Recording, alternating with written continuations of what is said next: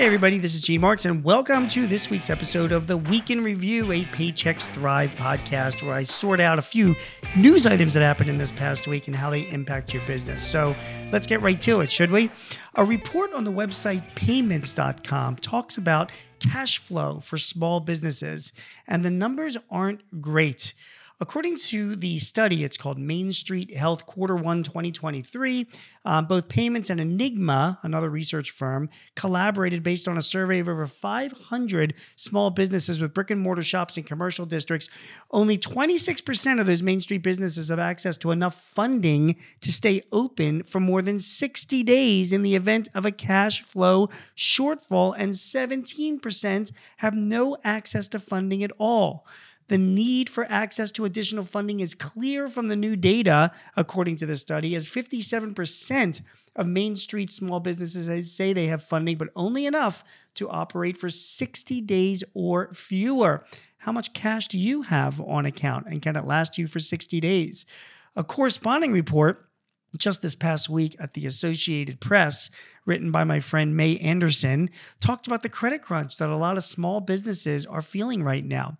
Borrowing for small businesses was already constrained due to rising interest rates, Anderson writes. Following the recent collapse of Silicon Valley Bank and Signature Bank, some lenders, particularly small and mid-sized banks that serve small businesses, may be forced to tighten credit further since they're seeing an outflow of deposits, which means they need to retain capital. And banks are being more cautious in general due to uncertainty about the economy. Guys, I wrote about this in The Guardian back in December.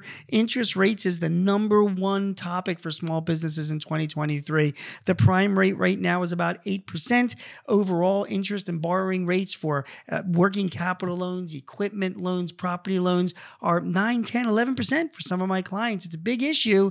And now, because of some of these smaller bank stabilities and this outflow of deposits from these smaller banks to bigger banks, the smaller banks have got to increase their interest rates even more to restrict the amount of people that are demanding funds. So these are all issues that are being faced by our banks right now. Talk to your banker and get comfortable, and also make sure that you diversify your cash among more than one or two banks as well. Try to keep it under $250,000. That's the FDIC insurance limit.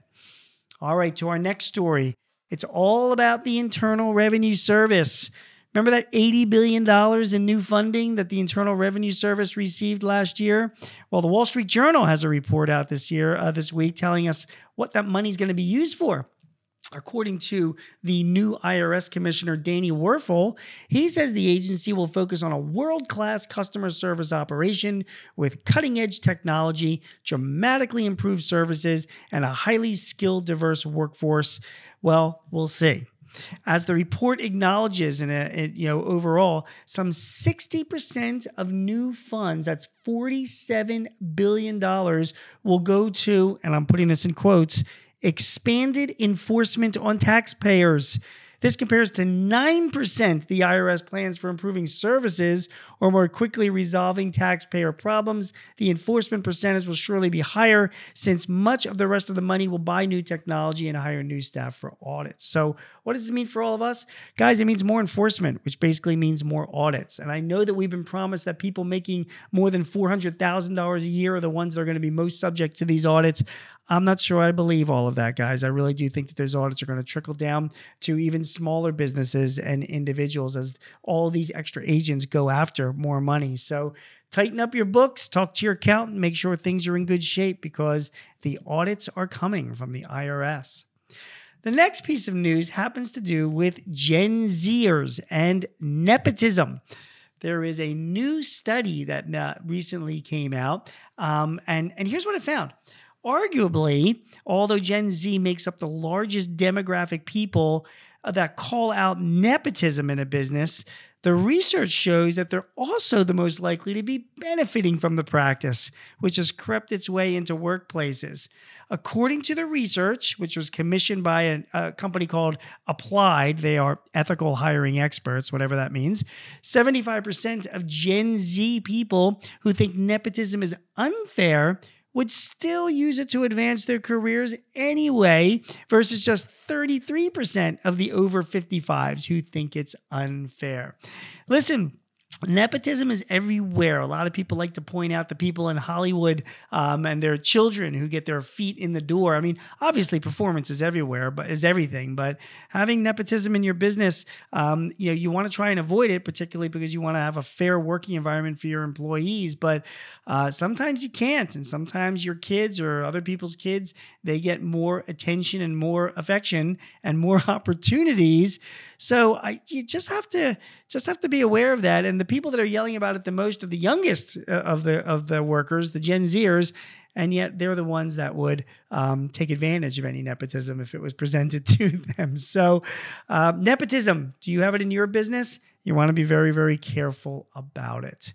Finally, a little word about mass transit. Apparently, all the cities, the big cities in this country, are really losing a boatload of money on their mass transit.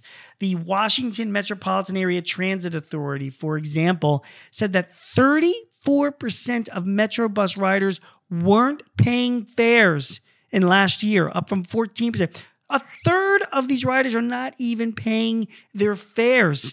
That evasion reduced their revenue by $10 million in fiscal year 22. And by the way, it's not just Washington.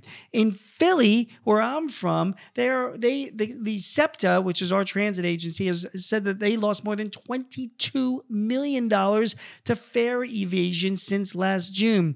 Chicago has also lost millions of dollars and is stepping up their fare evasion protection. And the Bay Area, San Francisco, they said that they have lost anywhere from $15 to $25 million a year because of fare evasion. What does this all mean? Well, a lot of these cities now are investing in gates and swing barriers and artificial intelligence and more police officers and canine dogs and security personnel to try and catch people that want to evade their fare. Your employees, you need to make sure, particularly if you're in a big city, they're coming into work, there's going to be higher level of enforcement on these people. And if they get caught and put, fined or whatever, it's not your responsibility, it's theirs. And they should be aware of that. A lot of these big city transit departments are really cracking down on fare evasion. Wow, that is really something else. Hey, thanks for listening. This has been another episode of the Week in Review, a Paychecks Thrive podcast. If you need any help or advice or would like to suggest any guests for our Thrive podcast, please visit us at payx.me/Thrive Topics. My name is Gene Marks. Hope this news is of interest to you and some of my thoughts on how it impacts your business is helpful. I will be back next week with more news that impacts your business and some advice as well. Thanks for listening. Speak to you soon.